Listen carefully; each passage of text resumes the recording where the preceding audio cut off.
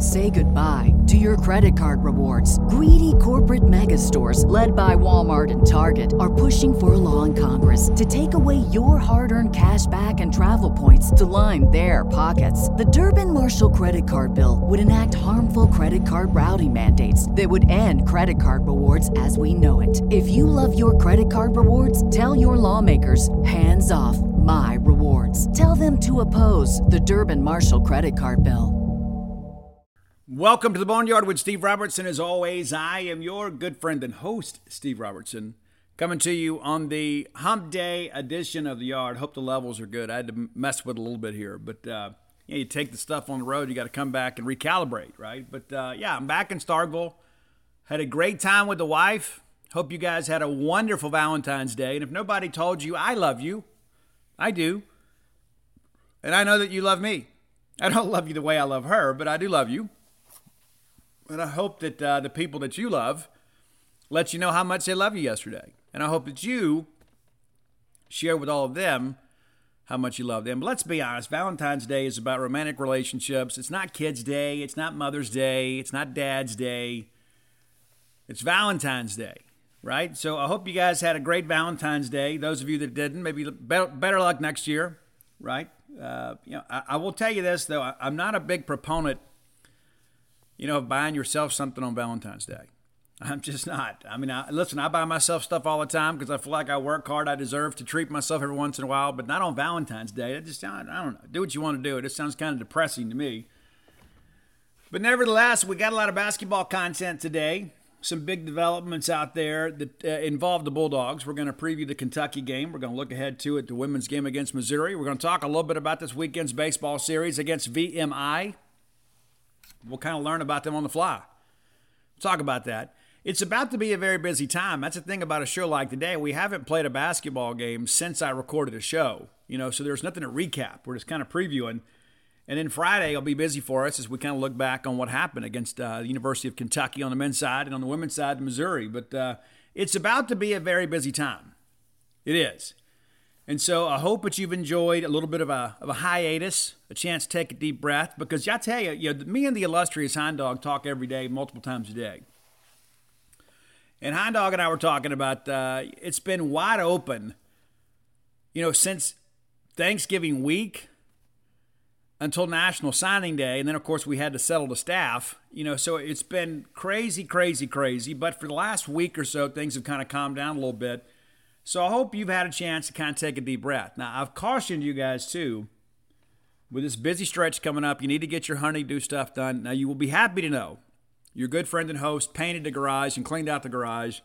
I did all that in advance of the wife coming home because I'm not a big DIY person. I'll just be honest with you. I don't even like cutting the grass. Like, they've been out here working on the pool, and they've got ruts and everything. I'm thinking, well, that's less grass I got to mow for a while. And even though I don't mow a lot of it. But my point being is I'm not just out here talking a good game. I'm walking the talk too, right? So you got a couple more days to get ready because you're going to be at Duty Noble Field sooner rather than later. And if you're not here, you're going to want to watch the games on the app or on TV. So get your stuff done so you don't have that anxiety kind of weighing you down. Don't be a procrastinator. Go ahead and get it done. And maybe do something extra, too. Don't just do the minimal stuff. Go ahead and do something extra. It gets you a little bit of grace, with the significant other. It's like, hey, I went ahead and did this. Cleaned out the fridge or the deep freeze or the garage or whatever. Take your car, get it washed. Do something. Give yourself a little peace. You ought to be doing that stuff anyway. But my point being is that we are entering a very busy time for Mississippi State fans. And it's so good to be in the middle of February. Instead of us, talking about we should make a coaching change, we're talking about postseason basketball.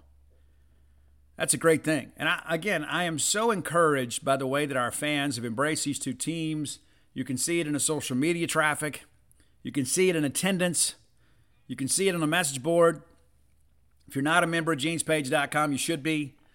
Go there and check us out. We're bigger and better than ever. Be a part of that. We have a very dedicated group of basketball posters too. We have a group that, listen, they love football and they like baseball. They love men's basketball.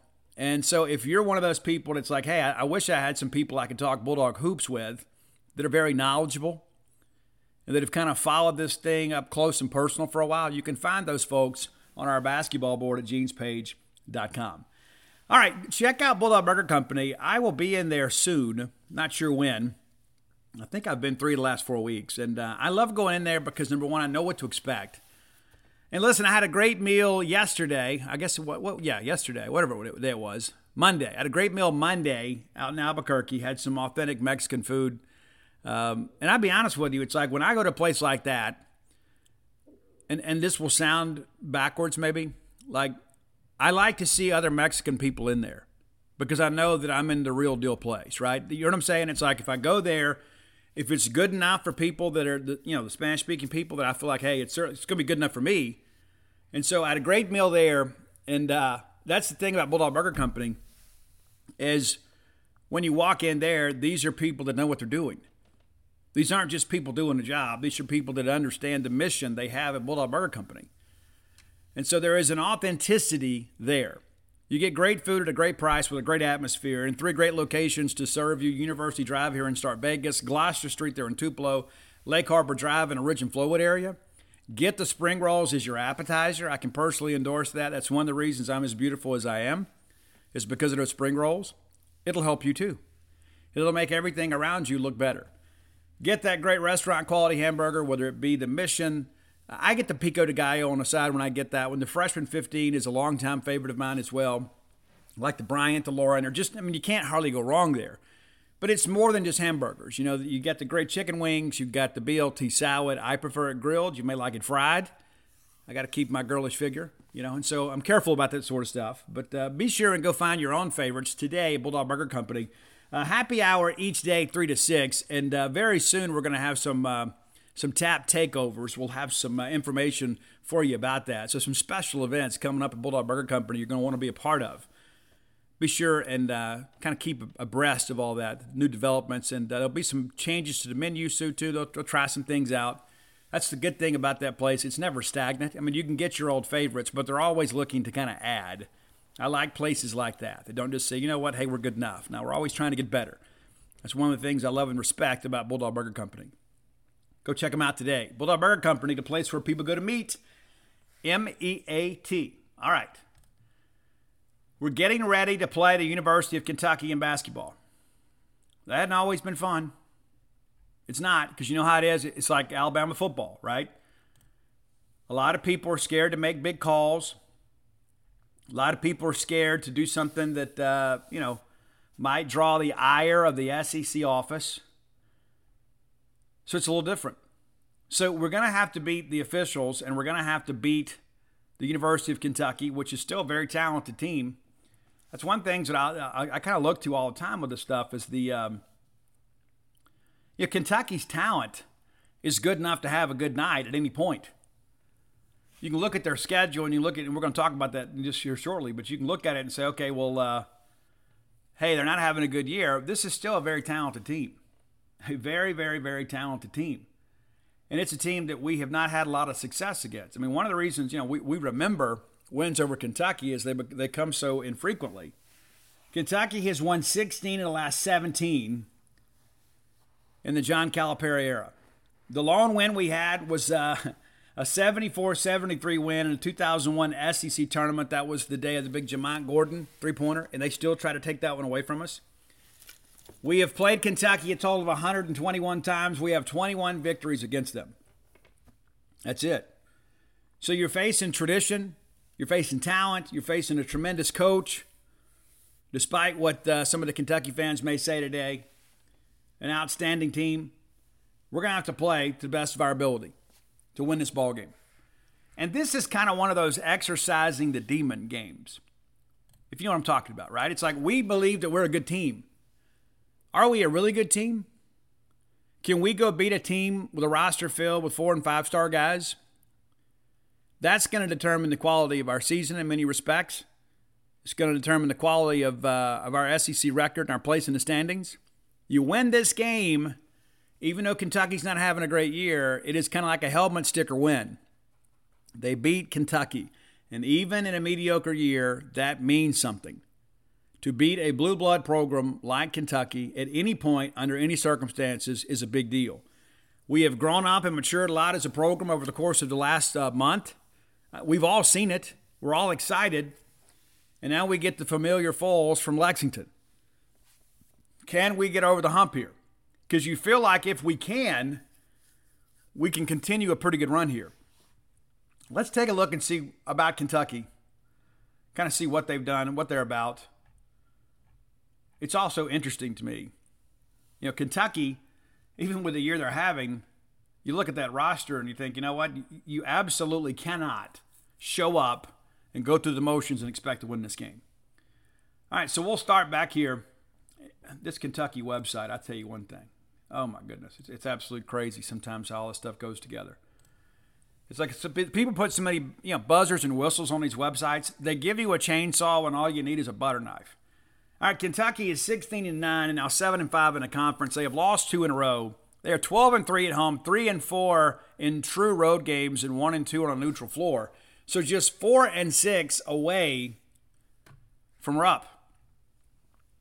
It all started, with some exhibition games for them, and of course they breezed through all of that, as you'd expect. Of course, they're playing, pickup games basically. But they opened the season with a big win over Howard. I say big only in margin, not in quality of opponent. 95-63. They get through Duquesne's.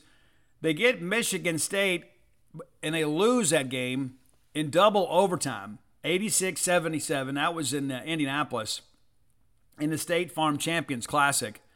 So a big ball game there that just didn't go their way. And Michigan State, obviously, also a team that has had a lot of success in this generation. They respond by beating South Carolina State by 43. They then lose to Gonzaga in Spokane, 88-72. So that game, even though, and I'm not a big Gonzaga fan, I think, I know the college-based basketball purists despise that kind of talk. I think Gonzaga is, I think they're kind of a paper champion, but I digress. All right, they get North Florida then by 40. They get Bellarmine by 19. They then beat Michigan in London in the Basketball Hall of Fame London Showcase. And how cool is that for the Americans there to be able to go to watch that, not with their British friends, but it's still a pretty cool thing. They go over there and take 2 championship caliber programs across the pond there and go play a cool game. They squeaked by Yale, 69-59. They didn't lose to UCLA in Madison Square Garden in the CBS Sports Classic. I mean, give Kentucky some credit here. I mean, they are Kentucky, right? But they're scheduling some pretty difficult non-conference games. The issue is they're just not winning them. I guess they got the big win over Michigan, if you can call that a big win. They get Florida A&M by 20 to get into SEC play. They open SEC play on the road in Columbia, Missouri, and lose by 14 to the Tigers. They bounce back to beat Louisville, 86-63. They ease by LSU, and that's back when people thought LSU might be pretty good. The Cats get them by 3 in Rupp. And then Alabama gets the Wildcats in Coleman Coliseum, and they absolutely wear them out, 78-52. And I think that's when the people of Kentucky said, you know what, we're in trouble.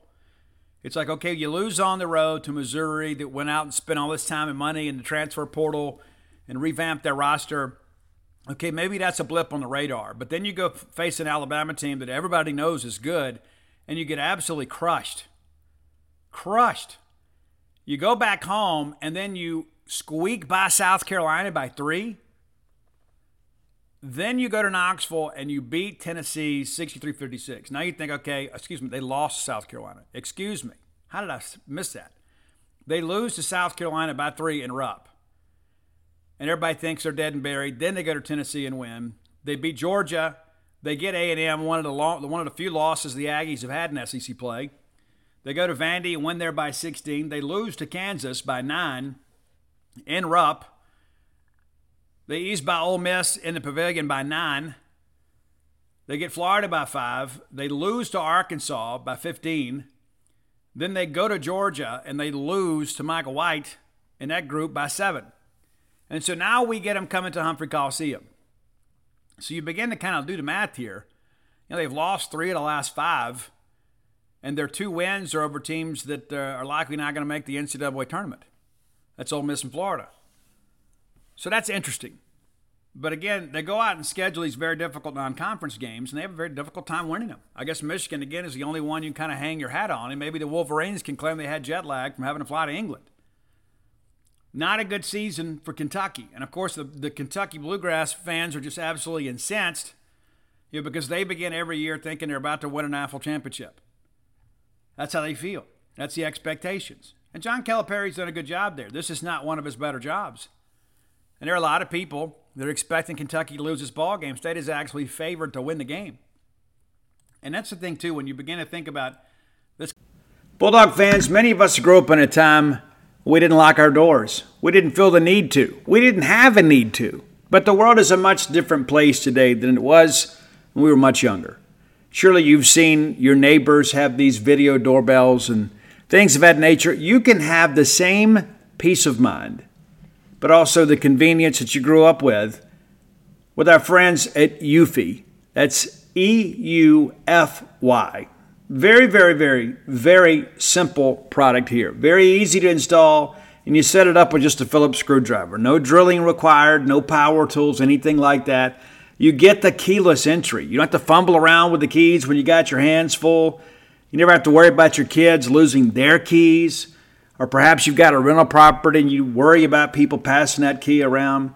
You also don't have the anxiety of having this battery that goes down on you. Guys, you got 4 months of power here, and you get a low battery notification before it runs out so you can charge it back up. It's pretty simple. There's no monthly fee, unlike a lot of other brands that charge you that fee. You can have your recordings locally and never have to pay for storage. Eufy is also on standby for you 24/7, and you can get a worry-free experience with an 18-month warranty, all backed by our professional customer service team. Contact them anytime by telephone, email, or even live chat, which is awfully, awfully convenient. And here's the thing. There's just so much out there in the world these days. Wouldn't it be nice to know maybe who visited your door when you're out, or perhaps have the security of knowing that you've got video surveillance anytime somebody comes to your door? Well, you absolutely can. Make sure that you look for Eufy Video Lock. That's visit EUFYofficial.com/video lock to see how you can gain complete control of your door. Bulldog fans, rodeo season is here. That's right, the Dixie National Rodeo. Get ready to roll, man. And I remember being a kid, that was like the biggest highlight for us. My grandmother would get us tickets every year, and me and my brother would wear our cowboy outfits. We'd put our boots on, have our chaps, our vest, and we'd go up there, and just in case one of the cowboys got a little bit scared to get on a horse or a bull, we were willing to do it. Yeah, for sure. Guys, boots aren't just for going out to a country western bar and doing a little boot scooting. Maybe you got a little Texas two-step in your game. Tecovas can make you look better than ever. Absolutely. And here's the deal, too. That's the thing, the versatility of Tecovas is you can wear them somewhere nice, or you can live life where you don't go gently. That's what Tecovas does for you. Yeah, it's a rugged, handsome boot. It's my favorite boot brand, and it should be yours, too. Be sure and check them out. Tecovas believes in Western for all people, and you can feel that when you go into their stores. When you walk in, you'll be greeted like family, offered a boot shine and a drink, and maybe even an adult beverage if you prefer. And you can get custom fitted for a new pair of Tecovas boots.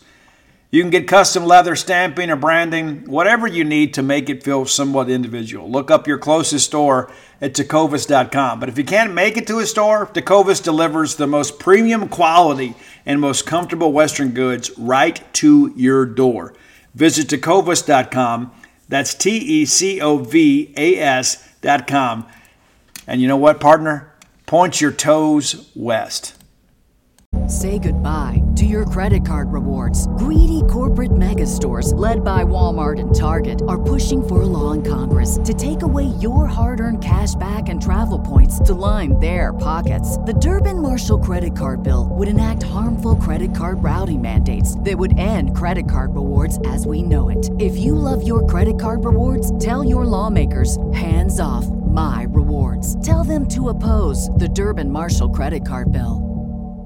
Kentucky team at the beginning of the year Kentucky was picked to win the league. Number one, easily. Maybe you've forgotten, we were picked 10th. Kentucky was picked to win the SEC. It's not even close. It really wasn't. And Oscar Tshiebwe was expected to be the SEC Men's Basketball Player of the Year. When you have that type of talent at your disposal, you begin to wonder to yourself, what's happening. If it's not talent, it's got to be coaching, right? Maybe it's chemistry. Severe Wheeler was also a first-team All-SEC guy. It's phenomenal to go back and look at this. Everybody was all excited. Kentucky's going to be back, and they're going to contend for a potential 1 seed in the tournament. And now here we are. With just a couple weeks left to play, and Kentucky's a bit of a mess. They absolutely are. There are a lot of people that really expected this Kentucky team to be an outstanding team, and they're not. So we have to take full advantage. That's the big issue with us. We have got to take full advantage of this and not just kind of sit back and say, okay, well, this is Kentucky. We have to respect them, certainly, because they have talent and certainly have the ability to come in here and beat us if we don't play well. But this is a very winnable game for Mississippi State. It scares me just because sometimes you get caught up playing, the name on the front of the jersey instead of the back. You start playing the mystique of Kentucky rather than playing the 5 guys on the floor. If we can go out there and do that, and I think Chris Jans is a guy, obviously, that, when you don't go to Arkansas and win at Arkansas without a good game plan and without a good coaching staff, without a good focus, we'll be ready to play. I firmly believe that. We need some good things to happen early. It's going to be a near sellout crowd, could be a walk-up sellout. So if you're still on the fence, I would secure your tickets now. Kentucky averaging 74.8 points a game, allowing 68. That's probably the bigger surprise there. They have not been an absolutely outstanding offensive team, but they haven't been very good on the defensive end. They're only outscoring their opponents by 6.8 points. That won't get it done. That's not the brand of basketball Kentucky fans have grown to love over the year. Shooting 27.8%, allowing 24.5. 36% from beyond the arc, allowing 33%. So you see, none of these statistics are allowing much separation for Kentucky. As a matter of fact, made free throws per game, Kentucky 12.5, their opponents 12.6. That's pretty crazy too. And it looks like Kentucky's having a tough time consistently getting to the line and also basically allowing nearly the same number of attempts per game. So they're not able to defend without fouling. They are doing a better job rebounding, out rebounding opponents by 7.5 a game. Assists, they're dishing out 4 more per game than their opponents. Turnovers, 1.4, and their, the assist turnover ratio, 1.4, and then 1 flat for their opponents. But they have caused 285 turnovers, and they have turned it over 293 times. That's pretty crazy to think about. Really just not a great job defensively. And maybe that's where it all starts with Kentucky. Kentucky, I've always seen these teams that kind of get out and really defend, and then they get into transition, and they get easy baskets. The next thing you know, they've gone on a big run and put you away. Now, Oscar Tshiebwe is playing up to expectations, leads the team in scoring. He started 21 of 23 games, attempted just 1 3-point this year, so you probably shouldn't expect that. I'm eager to see what happens with him and Tolu. I mean, like, if you're Kentucky, don't you want to, dish it down low early and try to get Tolu in some foul trouble? Of course, McNair has given us some good minutes there, but there's obviously a talent differential between the preseason All-SEC Player of the Year and our backup center. I mean, not that Will won't go in there and compete. He certainly will. But it all boils down to that matchup at the 5. Antonio Reeves averaging over 13 points a game. Cason Wallace, 12. Jacob Toppin just under that, 11.7. And then Severe Wheeler was expected to be first-team All-SEC guy, not even averaging double digits. And maybe that's got something to do with it. Maybe he's not played up to expectations. He's only started 14 games. He's missed some time. But we're going to have to get out here and play exceptional. We're going to have to absolutely play exceptional. And this is a team, too, that's obviously, has some guys on the bench, but they're not getting a lot of scoring from the bench. C.J. Frederick is a guy that's pitching in 7.3 a game. Chris Livingston just under 6. And after that, it's just like a basket or two or a basket or so for everybody else. So they're not getting a lot of production from their bench. So if you can get them in some foul trouble, again, this is a team that's maybe not scoring to the proficiency they hoped, you get them in a little foul trouble and kind of get them out of their system, kind of get them out of their sets a little bit, make them play our game. I think you got to go right at them. I think that's who Chris Jans is too. I don't think we're just going to sit back and let Kentucky bring the game to us.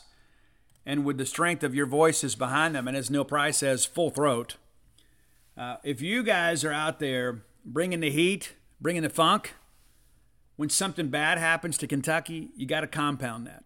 You got to let that marinate and stew a little bit, right? You got to let them hear about it. We absolutely have to have that. I tell you what, looking at Oscar's numbers, I mean, it's just one of those things you look at. It's like even in a bad year for the team, this guy is phenomenal. And he killed us last year. I mean, he just like, no matter how hard we played, no matter what we ran at him, the guy just made things happen. He did. And that's the key to this ball game, being able to control him. 15.7 points a game, 13.3 rebounds, averaging a double-double and change. 68 personal fouls, which leads a team. You know where I'm going with that. But he also, 37 assists for a big man, and that's a guy that's a focal point of the offense. That's impressive. But also 39 turnovers, which is second most on the team. Has 36 steals, which is also second most on the team. 24 blocks, which leads a team. So while he may not be a Naismith finalist, Oscar can play. You all saw him last year. I mean, that guy is just a freak of an athlete. There's a reason he's at Kentucky and not at Western Kentucky, all due respect to Hilltoppers. Guy's a phenomenal player. There's really no ifs, ands, or buts about that. It's going to be interesting. I think we're going to win the game. And I know that's what you want to hear. I think it's got more to do with us. And we talk about signature dubs, right? Talking about getting wins that matter.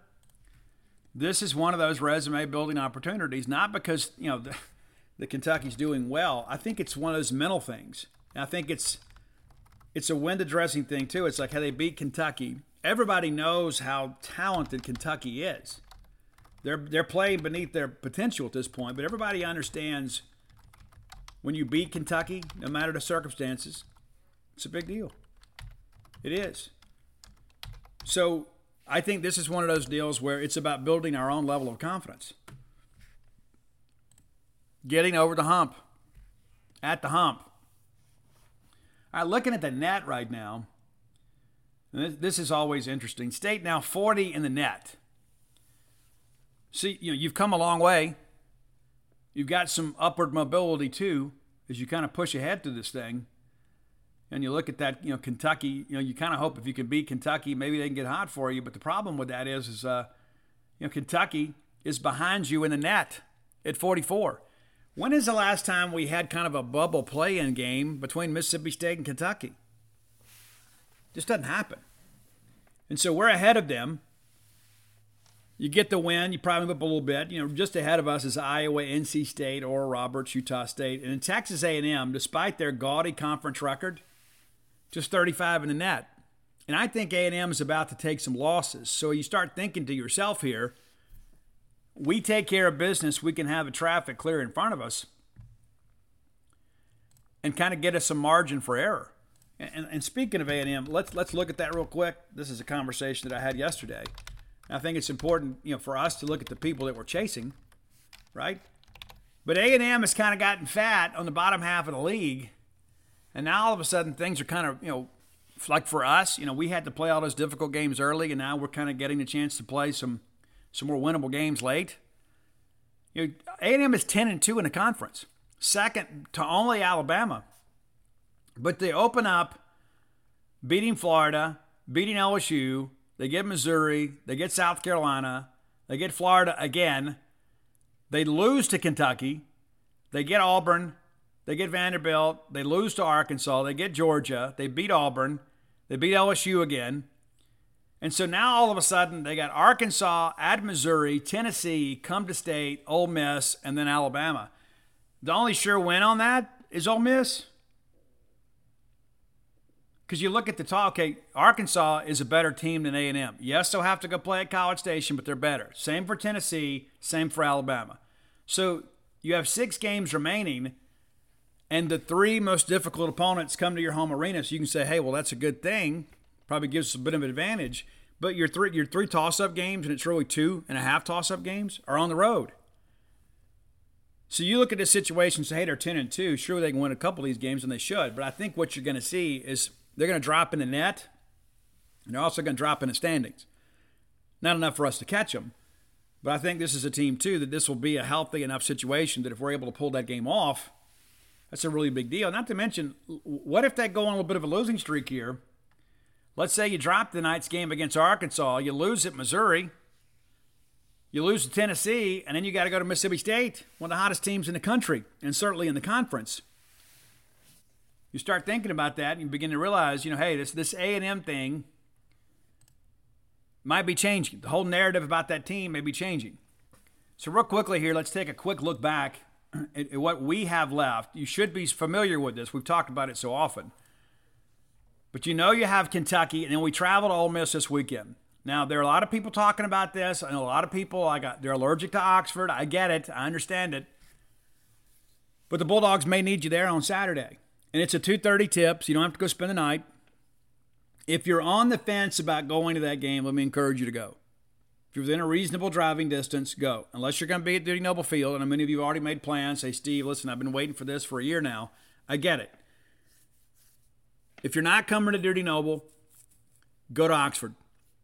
Go to the game. It's a game we absolutely cannot afford to lose. But you begin to think about this 5-game winning streak. If you can manage to win tonight, you win this weekend, all of a sudden it stretches to 7. And then you only have 2 road games left. Starting next Tuesday at Missouri, home against A&M, home against South Carolina, that's senior night, and then at Vanderbilt on March the 4th. I will be in Frisco, Texas that weekend. So for all of you Nashvillians, a chance for you to turn out. That could prove to be a very important ball game for Mississippi State, not just because of the fact that it's an SEC game, but we may be playing for some important seeding when it comes to the SEC tournament. And so you got a lot of chance to see these guys. And again, you begin to think about if you can get through Kentucky, you feel like you can get these next 2. Now, granted, Missouri, they didn't match up well with us, but it's a very talented team. They're going to learn from the mistakes they made against us down here. So it's going to be a different deal, but still a winnable game for us. And then, of course, A&M, you never know what shape they're going to be in by the time they get here. And South Carolina's ready for the season to get over. Vanderbilt's playing better as of late. But dare I say it, if we play to our potential, we could win them all. Now, we talk about Kentucky's talent. At some point, our offensive woes are going to show up again. So we probably got another loss or 2 in us. But let's say we do. Let's say we just have 2 losses in us the rest of the way. Well, now all of a sudden you start thinking, hey, we're 500. We're 99 in the league. That's impressive to think of. 1, 2, 3, 4, 5, 6. 6 games left. You go 4-2 down the stretch. You finish 500 in this league, and you finish with a net 40 or better. You probably need to win a game in the SEC tournament just to kind of remove all doubt. But here we are, February 15th, talking about playing our way in. It's impressive. It absolutely is. And I give Chris Jans and the staff a lot of credit for this. It's like he didn't see this as, okay, what's year 1? We're just going to go ahead and kind of do our thing. I mean, the guy's a competitor. And I love these post-game videos. I do. I love them. They don't feel contrived in any way whatsoever. There is a genuine commitment to excellence and a love for his team. Those guys are playing hard for him. He's coaching hard for them. So let's go get Kentucky. All right, time for today's top 10 list is always brought to you by closewithblair.com. Closewithblair.com. Blair Chandler is my friend. Blair Chandler is your friend. Blair is the guy that also sent us a great idea for the top 10 list. We're going to do his on Friday. That's a plan. But maybe you can't wait to Friday to kind of get your new mortgage application in. Maybe you need to refinance. Maybe you've got some debt to consolidate. Maybe you got some home improvement to do. Maybe you need to get a mortgage in the first place. Maybe you're thinking, you know what, Steve? I've always wanted to own a home. I'm tired of throwing my money away renting.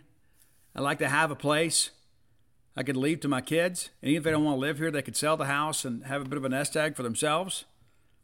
It's important. We talk about generational wealth. That's part of it. Home ownership is a part of that.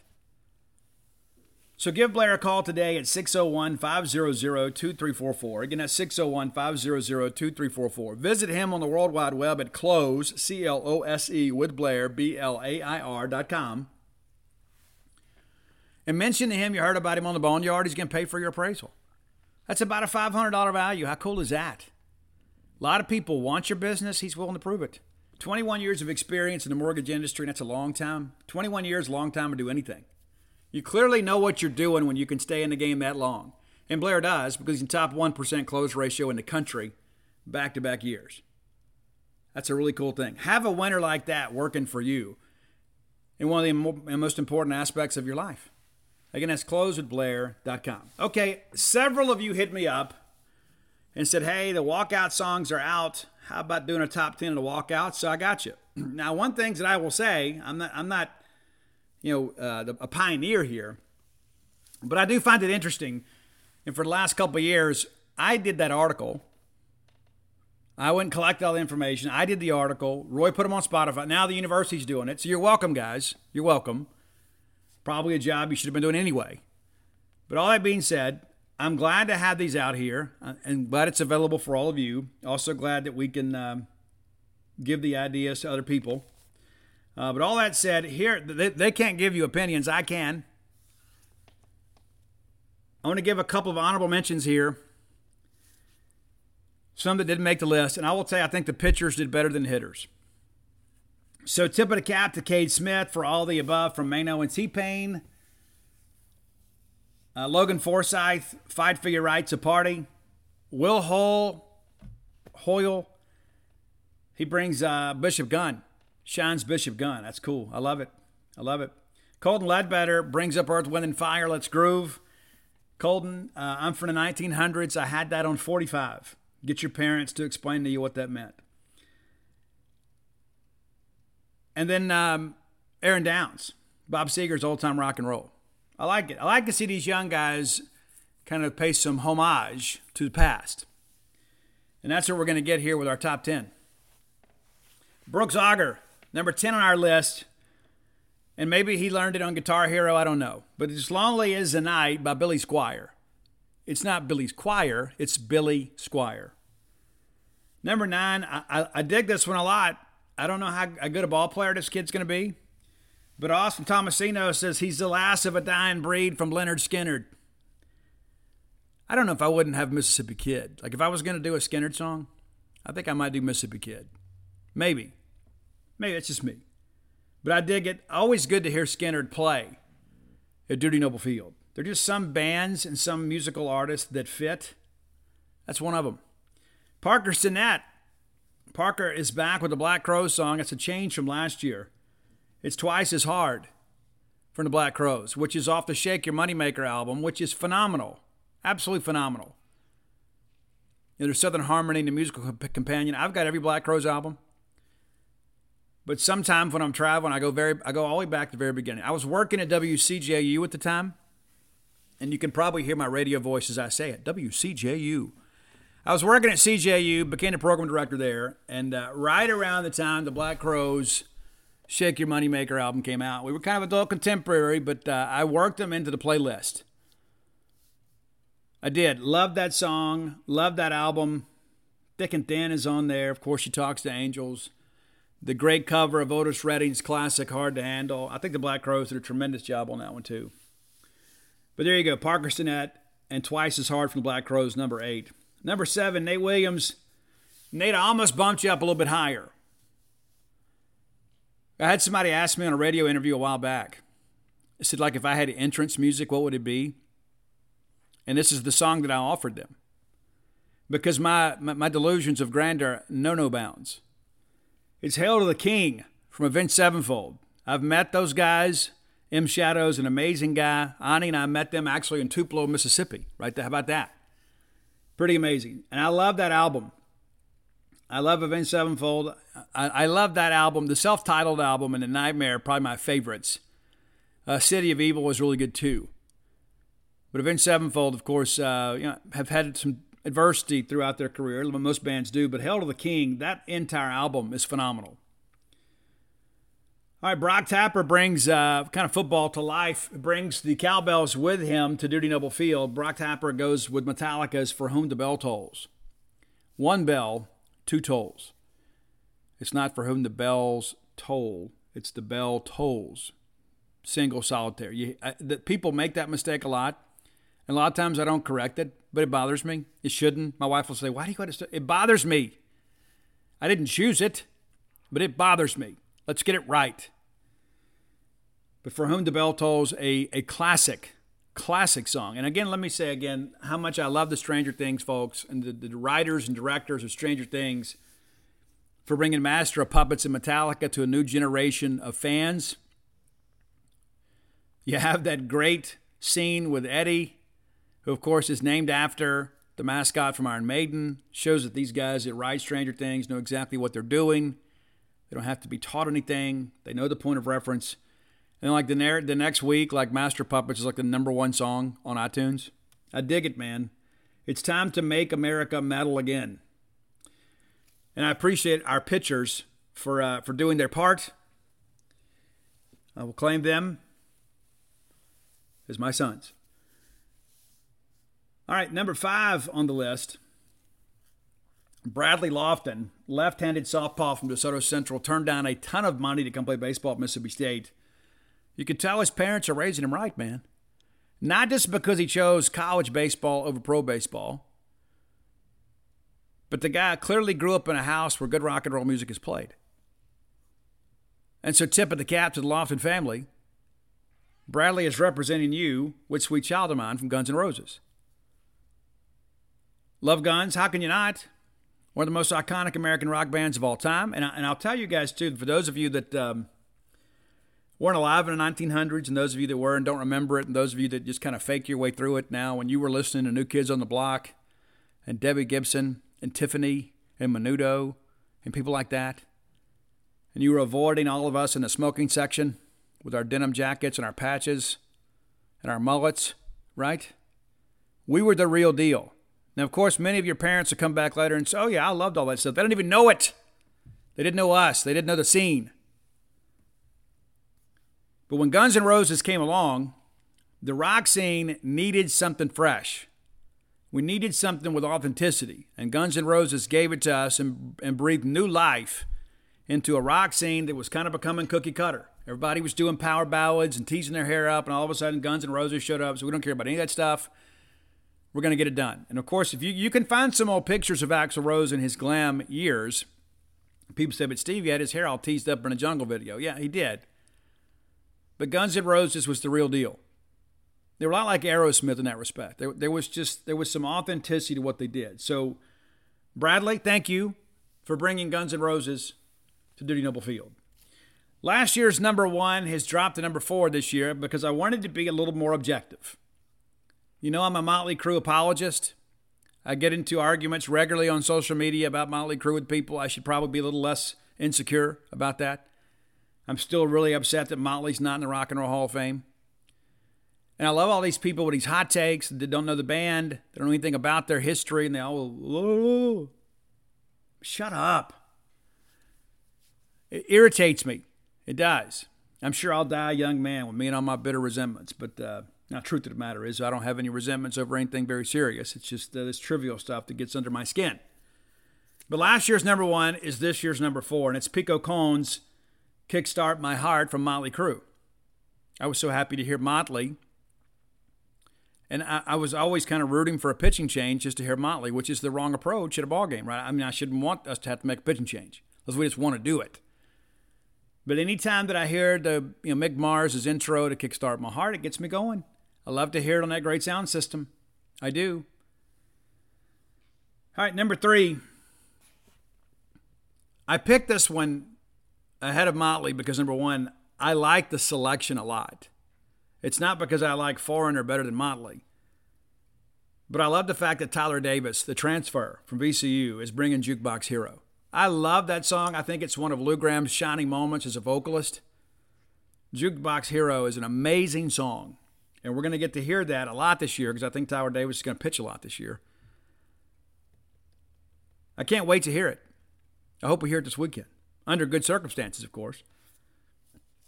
Landon Gartman, another transfer. Landon showing up from Bogue Chitto, Mississippi. Now, if you've ever floated to Bogue Chitto, and I have, if you grew up in South Mississippi, it's a rite of passage. In many years, an annual rite of passage. Summer had not begun until you had floated to Bogue Chitto. I've done that more times than I care to count. I've floated on an inner tube. I've floated with canoes. I've gone down there and camped out and done things I shouldn't have. Spent a lot of time on the Bogue Chitto. And Landon is bringing Led Zeppelin, which is a bit of a surprise, to be quite honest with you. Not that I know Landon Gartman, but I know that area of the country really, really well. And I don't know how many people in that part of the state would pick Whole Lotta Love from Led Zeppelin. So tip of the cap to you, Landon Gartman. Yeah, I get it, because I know most of your friends back home, they're all listening to Morgan Wallen, which I'm okay with. I am. Not a huge country guy, but I respect Morgan Wallen. I do. I know, was it March 3rd, the new the songbook drops or whatever it is.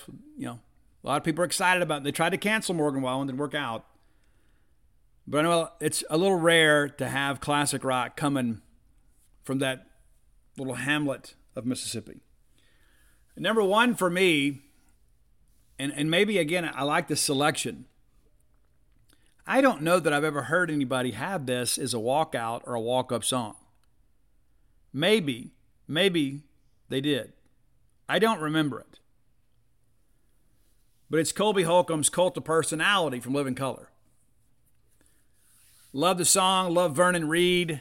I remember when Living Colour came out, a lot of people thought, I remember when they first started teasing them, like in Metal Edge and magazines like that, people kind of dismissed them as a bit of a novelty act until they heard the Cult of Personality. When that video hit MTV, we all ran to the phones and told them to play it again. It's absolutely phenomenal. And it's because of Vernon Reid. Vernon Reid is an absolute amazing guitar player. And all of a sudden that album Vivid hit the shelves and everybody had to go buy it. And of course there's, Open Letter to a Landlord, and there's so many other great songs on there. Love Rears Its Ugly Head, I guess it was on the second album. Living Colour is the real deal. I've never seen them in person. I'd like to. I know they still tour a little bit occasionally. But the Cult of Personality, I cannot wait to hear that song ring out over the speakers at Dudy Noble Field. So that's my top 10. Of course, you didn't hear any country stuff in here. I did, give tip of the cap a couple things early on. But I thought the hitters picked more country stuff. The pitchers picked more rock stuff. And as a team that I think is going to need all the help we can get pitching-wise to kind of settle things down, I'm glad we're going rock. I'm glad these guys have a bit of an edge to them. Excites me. And so that's your top 10 list for today. And again, we'll do Blair's list on Friday. If you have ideas for the top 10 list, reach out and let us know. A lot of good feedback about our list on Monday that I recorded out in New Mexico. I don't know what it is about New Mexico. It's like maybe you guys don't want me here in Mississippi. Every time I go out to New Mexico, people are like, hey, Steve, the show was really good. I had several people message me after Monday's show to tell me how good the show was. I didn't think it was that great, to be honest with you. But I was with my wife, and so maybe there's some good shows in the future because she'll be here, right, and I'll be at my desk. But a lot of good feedback about our top 10 list on Monday about the fake bands, and I had somebody on our YouTube channel hit me up and say the 5 Heartbeats. You know what? I didn't go in that direction, but I will give you the tip of the cap there. There's been a lot of good movies like that. We're kind of going to be in a similar vein on Friday. I won't give you the details yet, but we're going to be something similar to what we had on Monday. A lot of good discussion about that list on Monday. And there will be a lot of good discussion today. I know for some reason you guys get so excited about these walkout songs. I do too, because I know what kind of an environment that brings at Duty Noble Field. But those are my takes on the songs for this year's walkouts. And they'll change. There'll be some guys that'll get in a slump and they'll change or whatever. That happens. But I will miss hearing Whiskey Glasses from Morgan Wallen. I will miss that because R.J. Yeager was such a great guy. He still is a great guy. He was a great addition to our team. I remember that walk-off he hit, I guess it was against Alabama. Really was kind of like his indoctrination to being a Diamond Dog. But I'll miss hearing that song this year because when RJ came up, I expected good things to happen. It didn't always happen, but the guy had a killer year for us on a team that proved to have a really bad season. And I wish that he would have had a better experience from a win-loss standpoint. I know he had a great time here, ended up signing an undrafted free agent deal with a pro team, recently got married. But I'll miss hearing that song. I'm sure they'll probably work it in on a playlist at some point. But yeah, I'll miss hearing that just because I'm going to miss R.J. Yeager being here. And I miss all the guys that are gone. But R.J. last year, that was that one song that kind of like, when you heard it, you're like, oh, it's a big moment here. And Whiskey Glasses comes up. And so it's like you get this heightened sense of anticipation that something cool may be about to happen. But I wish R.J. the absolute best. And amazing guy. And I had a chance to talk to him after he signed his UFA deal and how excited he was. And you like to see good things happen to good people. And I tell you what's interesting too is like, he had this long relationship with his girlfriend, and he came here and he started playing that Whiskey Glasses song. And I even asked him one day, like off the media cuff, I was like, "You and your girlfriend still together?" And he goes, "Oh yeah, man, sure." And I was like, "Oh, you heard the song," and I'm a kind of person that kind of reads too much into it. I guess music is, maybe too important to me, but I was a little bit curious, So anyway, I guess if he'd used U-Proof or something like that, it may be a little bit different. But anyway.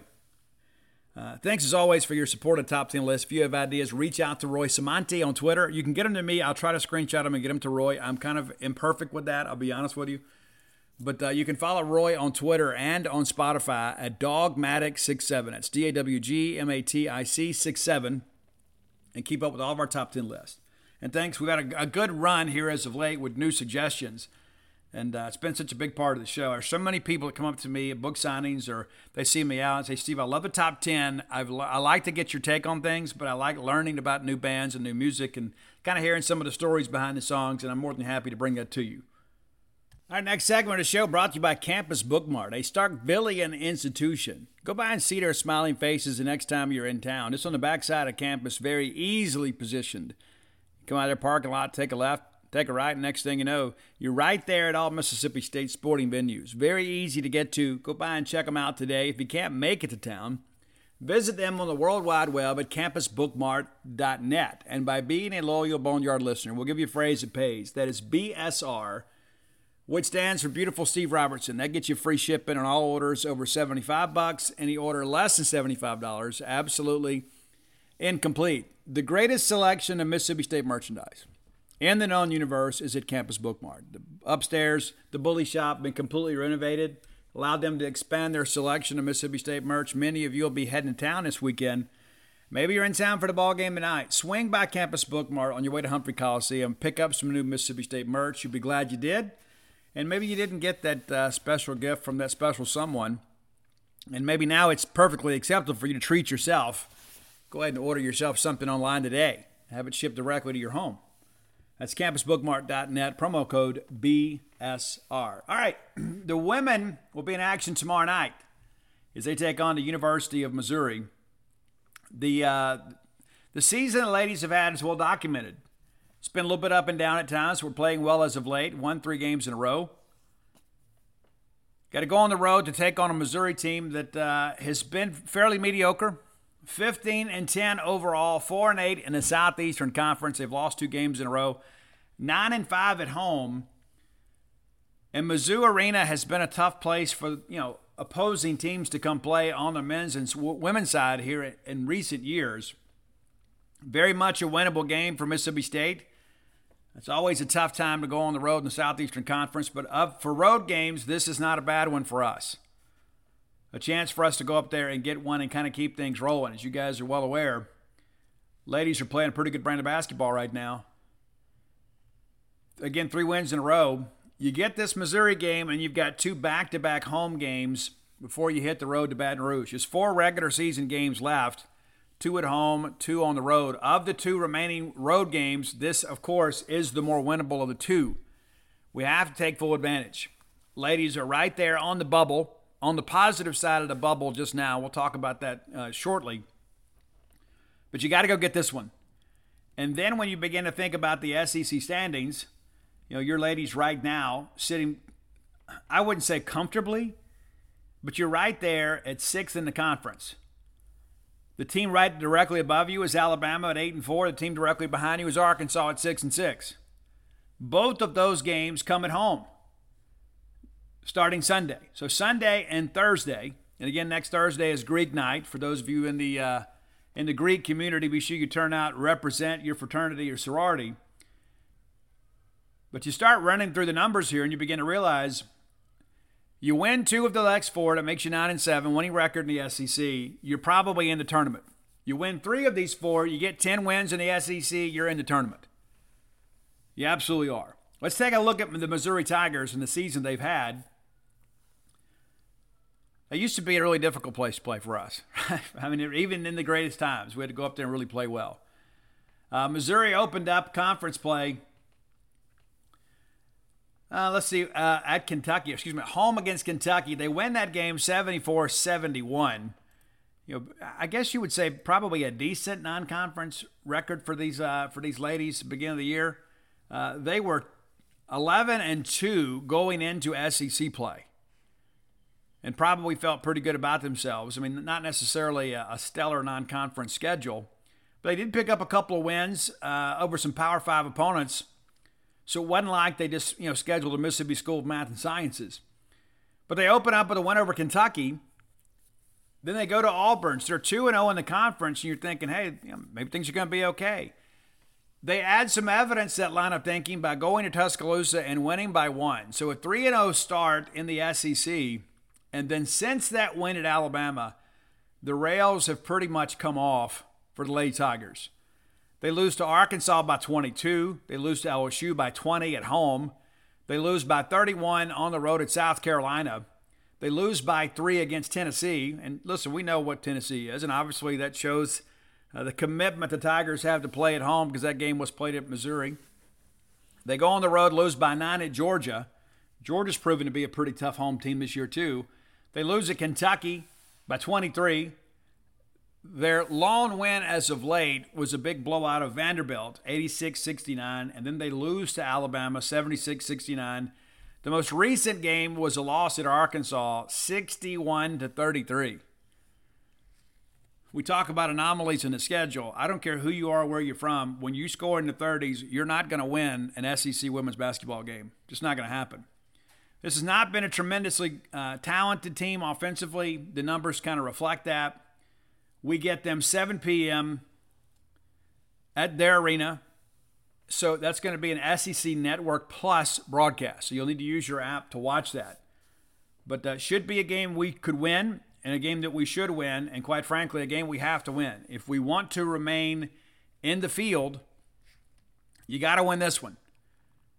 You got to win this one because you got 2 toss-ups coming up and then a very difficult game at LSU. And I'm already penciling in that loss at LSU. So basically, you've got 3 games to prove your tournament worthiness. We need to win all 3 of them. We have to win 2 of these 3. And I think of the 3, this is probably, despite the fact it's on the road, this is probably the least talented team that we're going to play down the stretch these final 4 games. All right, the Tigers are averaging 65.3 points a game. They're giving up just over 62. They are shooting a 43% clip, but also allowing right at 40%. But 43% is pretty good considering that this is a 15-10 team. 3-point shooting has been a bit of a strength for them, averaging right at 35%, also giving up right at 35%. So while they're scoring some from the perimeter, they're allowing some from the perimeter. They're making just over 7 threes a game and giving up just less than 7 a game. They have been a pretty good free throw shooting team at 72.5%. Their opponents shooting at nearly 74%. No defense for that. You just got to put the right person at the line. Rebounding has been a bit of an adventure at times for them. They do have some length in this lineup.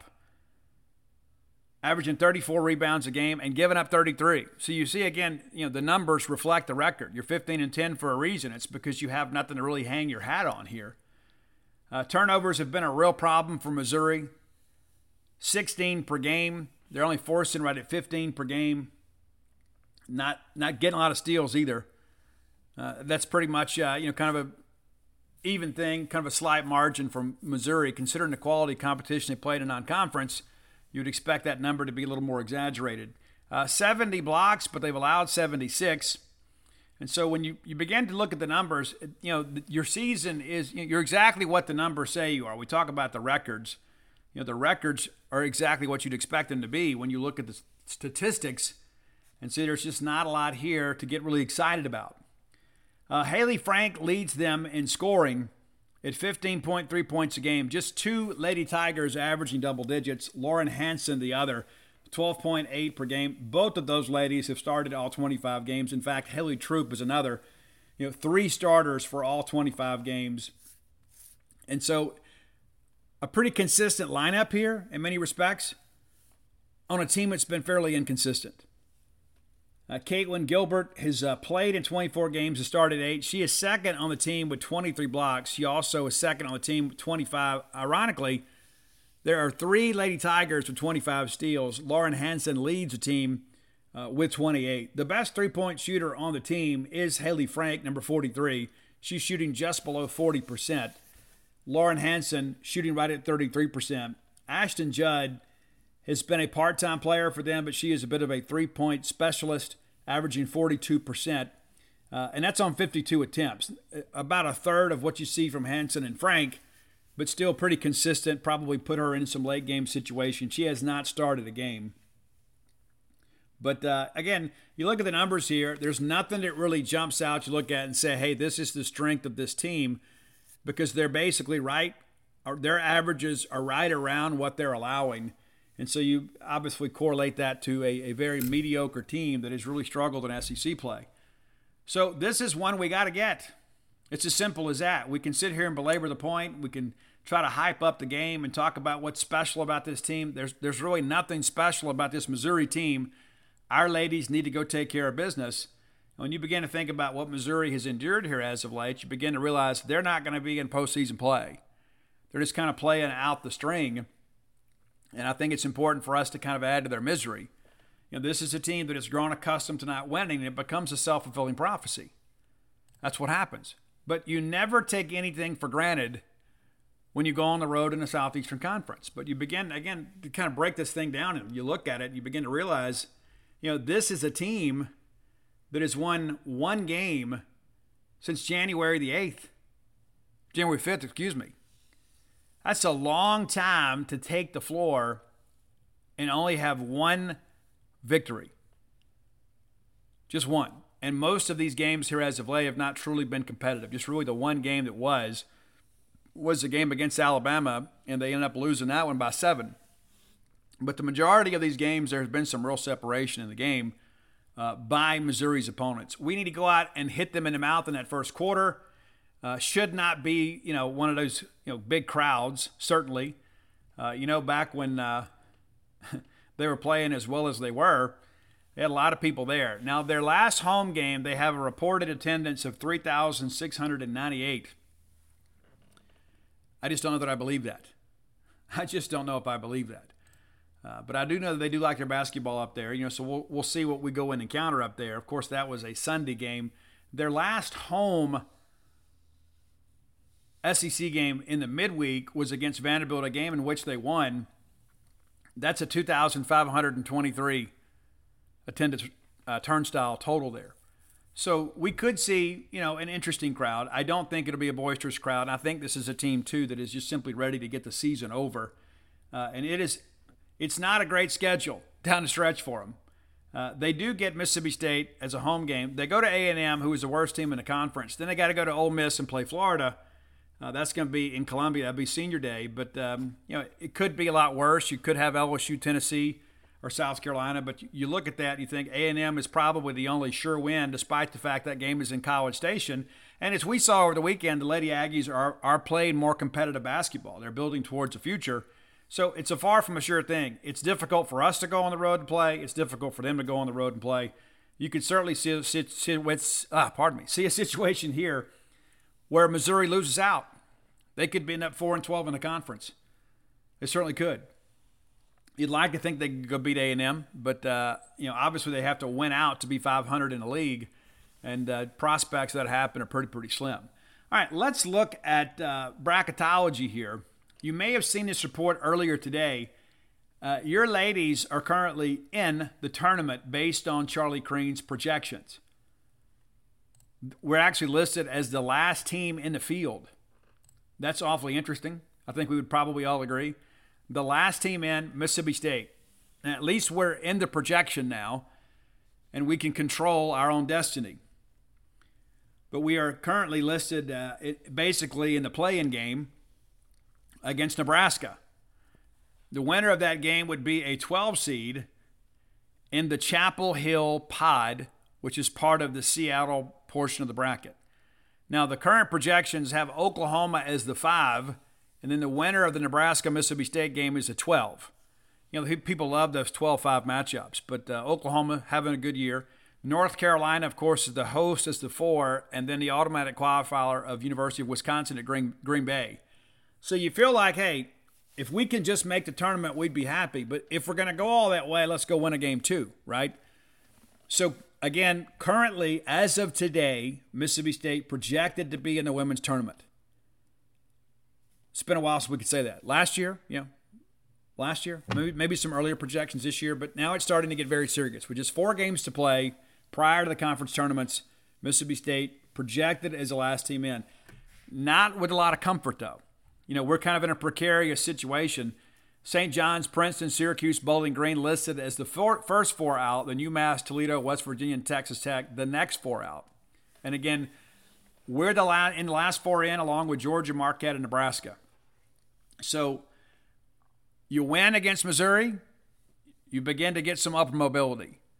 You win those next 2, you're in the field comfortably, no matter what happens at LSU. I think we all kind of see it the same way. But again, it's good to see that Charlie Crane sees it the same way that we do, and Charlie has now given us a tip of the cap. You said, but Steve, you didn't talk about the men. Well, I saved it all for this.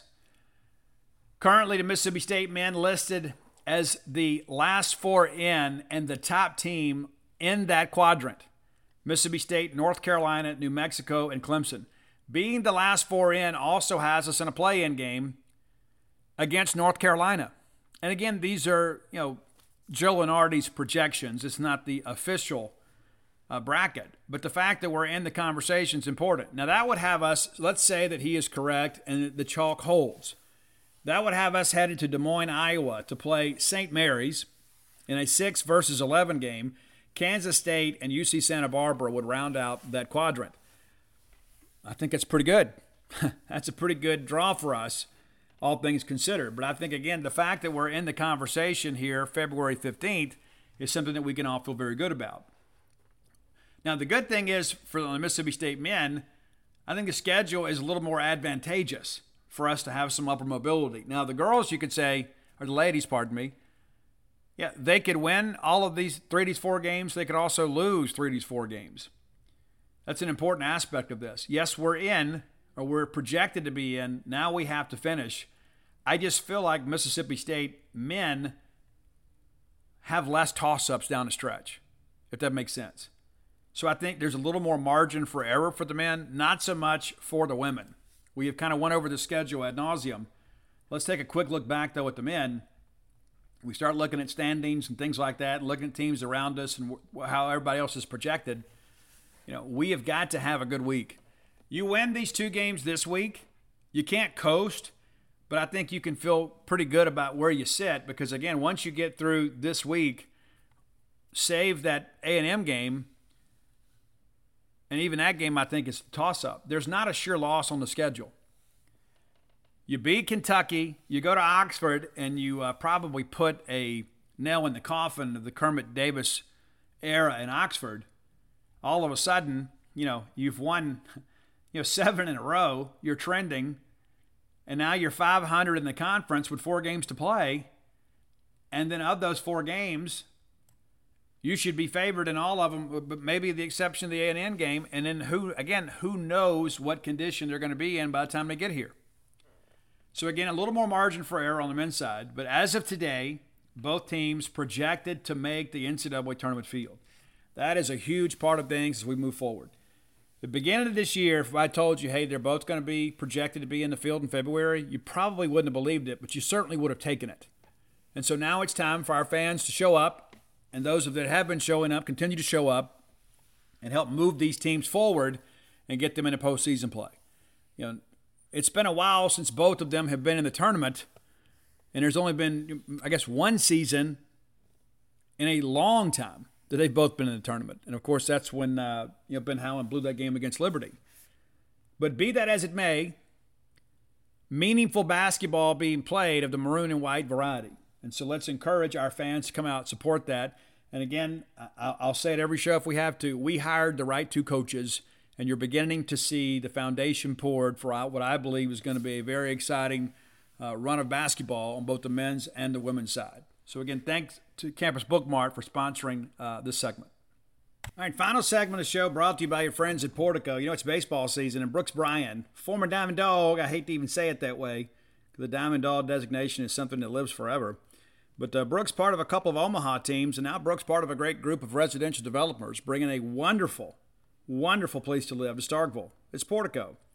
Neatly positioned just off 82. You take 82 towards 12, like going to campus. The very first right is Pat Station Road. Take that right, go through the four-way stop. There's Portico. You can go by and check it out yourself next time you're in town. You don't need, you don't need a real estate agent to take a self-guided tour. Many of you, maybe you're the decision maker in your family. So you know what? I need to gather some information. Give Brooks or text a call. Call or text today, 601-416-8075.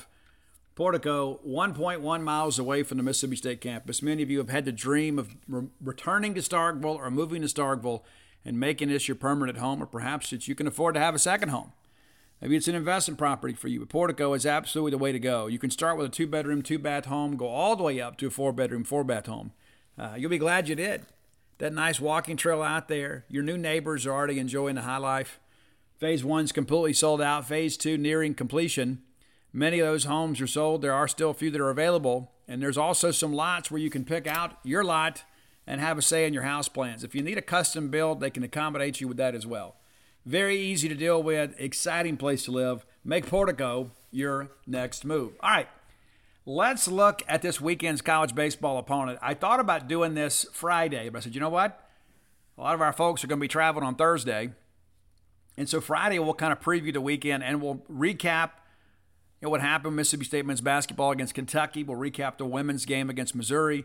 We'll preview those baseball weekends, and then we'll preview the weekend in basketball. So a lot to talk about on Friday. So I decided let's move the VMI preview to today so we've got a little more time to talk about it. Now, this VMI team, they were brutal last year. They were terrible, but they've got nearly everybody back. Just kind of look at last year's schedule real quickly here. Was not a good year.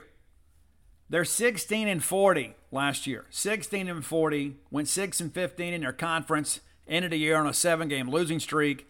They were absolutely abysmal away from their home ballpark. 6-24, one of those games a neutral site. Everything else a true road game.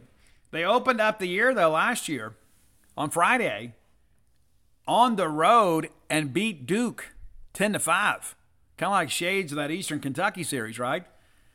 So they lose the series 2 out of 3, but they get a big win against Duke. And, everybody's got a Friday night guy, right? Everybody does.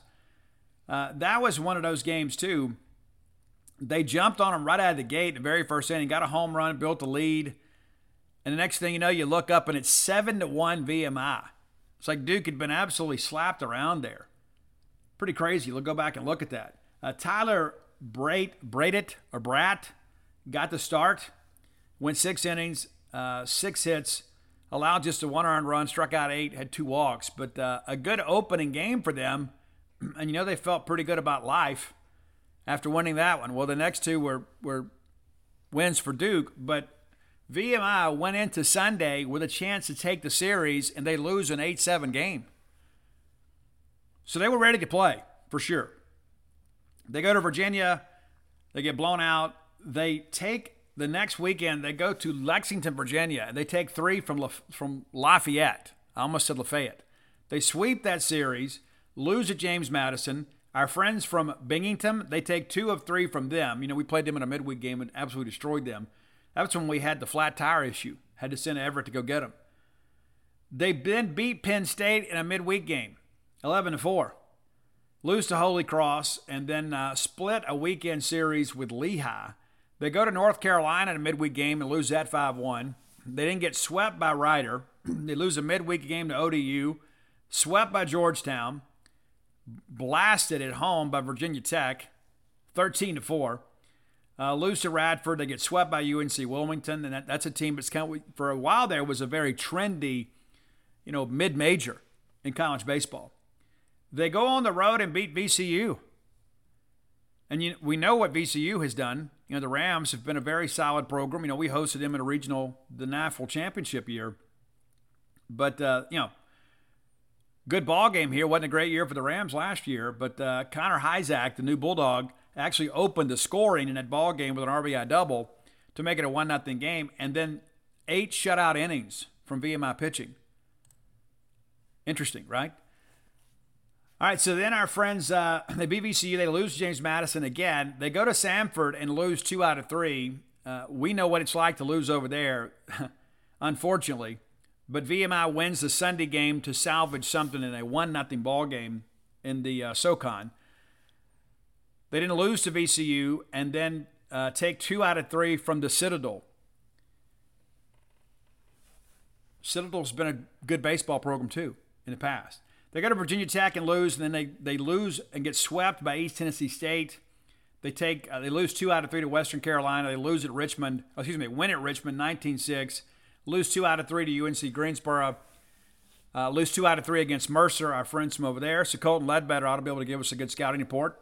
Oh, I guess he was at Samford. I got R.J. Yeager on the brain. I'm sorry. They lose to Old Dominion again. They get swept by Wofford. As a matter of fact, the final game of the series is 17-3. And then they go to the SoCon tournament and get beat 4-1 by Western Carolina. So again, they end the year on a really big slide there. But here's the deal. It was a really young VMI team. So we can't just look at it and say, oh, yeah, we should just crush these guys. We're going to have to come play baseball. If not, we're going to be like Duke, kind of looking at ourselves on Saturday like, what the heck happened? Now, looking back at their numbers here, let's start with hitting. They returned 6 of their 7 top offensive players. 6 of 7. Zach Morris, not from Saved by the Bell. Zach Morris, their best player in really every aspect, hit .332 last year, had 11 doubles, 10 home runs, was second on the team, 41 RBI, also second on the team, and was 13 of 17 stolen base-wise. He was their guy. Struck out 39 times, grounded into just a couple double plays. That's what good foot speed will do for you.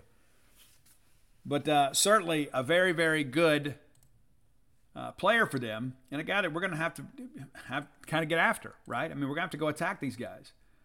Will Knight was a redshirt junior last year, an outfielder from Amherst, Virginia. He is the one exception in that lineup that doesn't return. So you start looking at these power numbers here. Justin Stark is back for them. He's a 9 home run guy. Brett Cook is back, had a dozen home runs.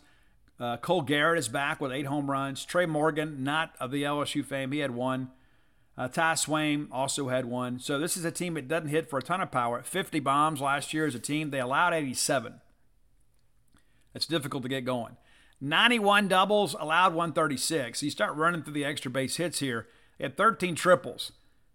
And 3 of those in the name of Zach Morris, and Trey Morgan had 3 of them. So extra base hits, a bit of a premium, I guess you could say, but there's something to be said when you get 13 triples. But 309 hits for the team last year. Did not hit well. Hit .271, and their pitching gave up a batting average of .306. But only 4 players last year hit .300 or better, and a lot of that came, of course, against SoCon competition. And 3 of those players do return. So this is going to be a team that is used to playing together. They're going to come in here with nothing to lose, and they're also going to think, you know what, Mississippi State struggled last year. They're going to be kind of figuring some things out lineup-wise. We're not. So I expect them to come in and be confident. I just think the talent differential is going to be too much for them to overcome. But if we think we're just going to be able to show up and go through the motions and people be intimidated by the fact they're playing at Duty Noble Field, we're kidding ourselves. I mean, again, you just kind of go back and look at their schedule. They spent a lot of time last year playing in Power 5 venues. Now, granted, nothing's quite like Duty Noble Field, but the reality of it is this is a team that's scheduled pretty aggressively in the non-conference. They played some teams that have some real tradition. So I don't think they're going to be intimidated. I think we're going to have to come out and really I think this series is won and lost really on our ability to throw strikes and then our ability to hit their pitching. Now, looking at their pitching numbers, they bring basically everybody back from last year. And that may not be a good thing. Now, the good thing is they took their lumps last year, but their leading innings pitched guy last year is Tyler Kaltrider. He had 10 starts and 19 appearances last year. He was a freshman right-hander, 6'3", 175 pounds, and an ERA of 6.30. And this guy has a propensity to give up the long ball. I don't know how the balls will jump this weekend. It's supposed to be partly cloudy. I don't expect there'll be a lot of home runs hit. I know we're always expecting that, but February home runs are tough to come by unless you play at Alex Box Stadium. But 14 home runs allowed by Tyler Kaltrider last year. I do expect that we'll see him this weekend. And again, 10 starts for him. Nathan Light, good bet. We see him as well. 22 appearances, 8 of them starts. Nathan's a guy with a 6.26 ERA. He's a redshirt junior from last year from Enterprise, Alabama. Pitched against Duke, pitched against Penn State, pitched against North Carolina, the Samford, of course, Virginia Tech. And so this is a guy that has seen Power 5 hitters, not going to be intimidated. 2-4 on the year last year. We mentioned Tyler Brait was his name last year. This is another guy that's pitched against North Carolina, mainly against kind of G5 competition, but also made an appearance against Duke, as you're well aware of. He worked 6 innings in the win to open their season. Ironically, he is from Deep Run High School. I don't know if we've ever talked about anybody from Deep Run High School, and if we did, maybe we didn't know it. But collectively as a team, they struggled mightily to prevent teams from scoring. And it wasn't just a ton of unearned runs. You know, this is like Tyler Kaltrider, 45 earned runs, 45 runs allowed, every one of them earned. Allowed 82 hits last year, struck out 62, walked just 15. So it wasn't like he's walking the ballpark. He's getting hit. Nathan Light, though, 39 walks against 46 Ks. Tyler Brait, 35 walks against 61. So they will walk you if you will allow them to do so. Puts them obviously in a bad situation. Everybody is a different pitcher in a stretch. I don't care who you are or where you're from. You're a different pitcher in a stretch. This is a team last year with a team collective ERA of 7.22.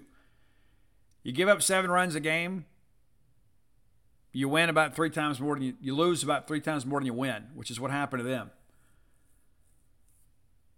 0 complete games last year. They allowed 3.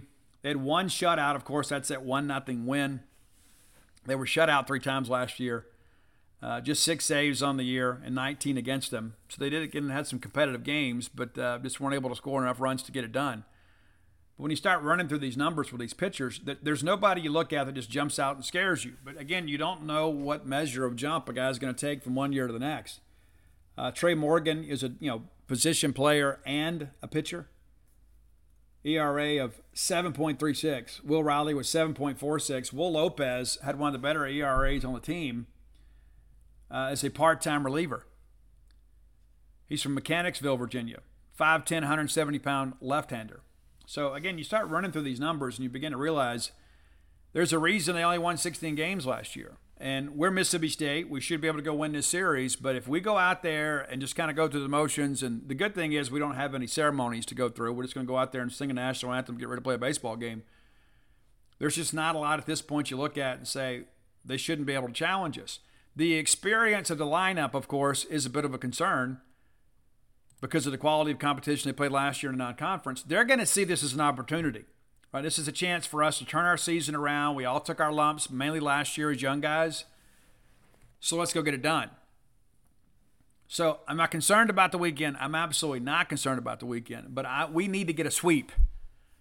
We need a sweep. We don't need this thing carrying the RPI or the net or whatever they want to call it in college baseball these days. We don't need a loss to a team that's probably facing another losing record to write our resume the rest of the year. We got to figure it out. I tell you nothing to kind of looking at this team, this VMI team. I respect the fact they're willing to kind of go on the road and go play some games. They're going to play us, of course. They're going to go play Virginia in a midweek game. They schedule a little bit smarter this year, but they do go to Virginia Tech. They get a home-and-home with Virginia Tech midweek. They will play VCU a couple times too, but not as much Power 5 competition this year as they get ready to get into conference play. So they scheduled a lot lighter this year, which may be a good thing when you consider the fact that they scheduled heavier last year with a younger team. And maybe this year it's like, hey, we're a more experienced team this year. Let's schedule some winnable games and see if we can't put together a winning season. I just don't know if they've got enough on the pitching side of things. That's the thing you always wonder about. Everybody's got an ace, but most of these teams don't have a bullpen. That's the thing you look at, because once you get it, because we're a team that'll run the count up on you. We'll get your starter out of the game and get in that bullpen. Because if you had a better pitcher, he'd already be on the mound. But, looking at, some of these guys here, we talk about Will Lopez. Nathan Light is another guy, too, that had some starts last year. But by and large, it was mainly the same 3 or 4 guys. Trey Morgan being one of those guys. But this is a team that struggles to miss bats. We have to make sure that we make that happen, too. I mentioned Cartwright had allowed 14 home runs. Morgan's allowed 10. Lopez 9. Will Riley 9. And you start doing that when the more pitched, the more likely you are to get hit, right? But you start doing that in relation to innings pitched. Lopez, a full-time reliever. Riley, pretty much the same. Nathan Light was a starter at times for them last year. But a lot of these guys in the bullpen will serve it up. A lot of these guys in the pen gave up multiple home runs last year. And again, the batting average against, just not good. Absolutely not good. And so I'm not going to sit here and hype this series up and say that, it's some big series. It absolutely isn't this big series, but it's one of those series that we can ill afford to drop a game. It's as simple as that. We absolutely cannot drop a game. We have got to go out here and make this thing happen and get our season off on the right foot. Like many of you, I've been waiting for this weekend to come for a long time, just because of the fact we need a palate cleanser. Last year was abysmal for all of us. For all of us that love Mississippi State baseball, even for casual fans, we just kind of endured the season. We were ready to get it over. We thought after we took that series at Ole Miss, it's okay, this is a turning point. We're still kind of fighting the season, and we know we don't have a lot of depth pitching-wise, but we have kept the dream alive. And it turned to a nightmare. And I remember sitting there at Sanford, seeing 2 grand slams given up, and it's like, this is not us. This is not us. So we can ill afford to go out here and drop a game. We certainly can't afford to drop a series. I mean, this is not a good team by any stretch of the imagination. But like all of you, I am looking at this as a chance for a sweep. We have to take advantage of this. We have a very manageable homestand to open the season. We talk about VMI coming in, and then next week, and that's the thing you start thinking about this, man, we're going to play a ton of baseball, an absolute ton of baseball, right out of the chute, as we should. Got to figure out who we can trust. You get VMI, and we come back for a Tuesday, Wednesday deal against Louisiana Monroe, and then we get Arizona State coming in. We get Monday off, and then we're headed to Pearl, Mississippi, Trustmark Park. We'll go down there and play that ball game and have a good time. And then we're headed to Frisco. And me and the lovely bride will be making that trip. Already got our media credentials requested. We'll play Ohio State, Oklahoma, and Cal. We got to go out there and win a couple games. Then you come home and it's Valpo and Lipscomb. And the next thing you know, we're down in Biloxi for a little bit of a get-together with Nichols in Louisiana. And then we open up SEC play March 17th in Lexington. So let's get excited about this, but the way to breed excitement is to win ball games. It's as simple as that. We've got to win. And listen, baseball is a crazy game, but the reality of it is we ought to have a great record by the time we get into SEC play. And Arizona State's going to have talent. We all know that. But when you start looking through all these preseason opponents, I say preseason, the non-conference opponents, who do you look at and say, okay, well, that's going to be a tough game for us? I mean, it just that isn't the case. And I'm sure those teams are thinking, hey, they're sitting in Mississippi State with Tanner Allen and Rowdy Jordan. It's not. It's not. But Louisiana Monroe last year, 20-35-1. 20-35-1. You never know what midweek pitching is going to look like for us or for them. You know, they're not going to throw a weekend guy against us. Arizona State didn't have a great year last year as well. That's a name opponent that has had some great runs in college baseball. I would submit one of the top 15 programs in the country historically. They went 26-32 last year. So you start running through all this and you realize, okay, we're going to play our first 8 games against teams that had losing records. And then we'll go play Southern Miss and Pearl, a team last year that's lost an awful lot, but they were in a super regional last year. You know, they were a team, obviously, that one of the better teams in their history. They did lose a lot. They do return some key pieces, but you know, we've got a chance here to rack up some W's and get some confidence before we go play Southern Miss. And we're going to have to depend on somebody, probably a newcomer. Is it Bradley Lofton? I don't know. But we're going to have to depend on a young guy probably in that ball game. But I think, again, it's important to get off on the right foot and begin to feel good and exercise the demons from last year. That's a huge part of all of this. Get through this weekend and start stringing together these wins. And I'm obviously not going to sit here and tell you we're going to go 8-0 before we go to Pearl because, you know, I just know how college baseball works. It'd be amazing if we could do that. But right now I'm just trying to get through the weekend undefeated. Reminder, the Friday game is a 3 p.m. first pitch. So we will get up Friday morning and record that show. It's, again, one of the reasons why I went ahead and recorded the VMI preview today. We'll record the Friday show either Thursday night or Friday morning early so you guys can have it in anticipation of that. If you're traveling up that day, if you're out setting up your rigs, you'll have the Boneyard to listen to. And then 2 p.m. on Saturday, 1 p.m. on Sunday. And TBA on Tuesday, Wednesday. And if you've looked ahead to the calendar, which I think that the 10-day forecast is one of the worst things that's ever happened to modern-day civilization, but we will give into it. As of now, there is a slight chance of rain on Tuesday, Wednesday. That said, a lot will change between now and then. It will be cool on Friday with a low in the 30s and a high in the high 40s. It does warm as we get into the weekend. Could be a high in the mid-60s on Sunday. So excited to be back at Dudy Noble Field. And again, so many great things to talk about. We're back on Friday and have a big show, obviously. We already got our top 10 list kind of lined out. We know what we're going to talk about. Hopefully we're recapping a couple basketball wins as we get ready for a 3-game weekend against VMI. So again, a veteran lineup that didn't have a lot of success last year, but that can be an awfully dicey thing. They ought to be pretty good defensively after playing together so much last year. But we're going to have to go play baseball. Speaking of baseball, if you hadn't done so, go to dogpilethebook.com. You can get personalized or signed copies of Dogpile, Alpha Dogs, Stark Villains, and Flim Flam. If you're looking for Bloomsville Leander, my book of poetry, you can find that at Amazon.com, BarnesandNoble.com, BooksMillion.com, or through your local bookstore. Looking for Stark Villains gear, go to StarkVillains.com. You'd look awfully handsome or beautiful in a Stark Villains hoodie at Dudy Noble Field. And be sure and let me know. I'd love to see your pictures, right? It's true. And as always, go to genespage.com for all the latest information in Mississippi State sports. We're going to blow out coverage of college baseball again this year. Be on the road a lot, excited about it, ready to get out there and go and have a good time. But until next time, let's all live our lives in a way we make more friends than enemies, and people can see a difference in the way we live.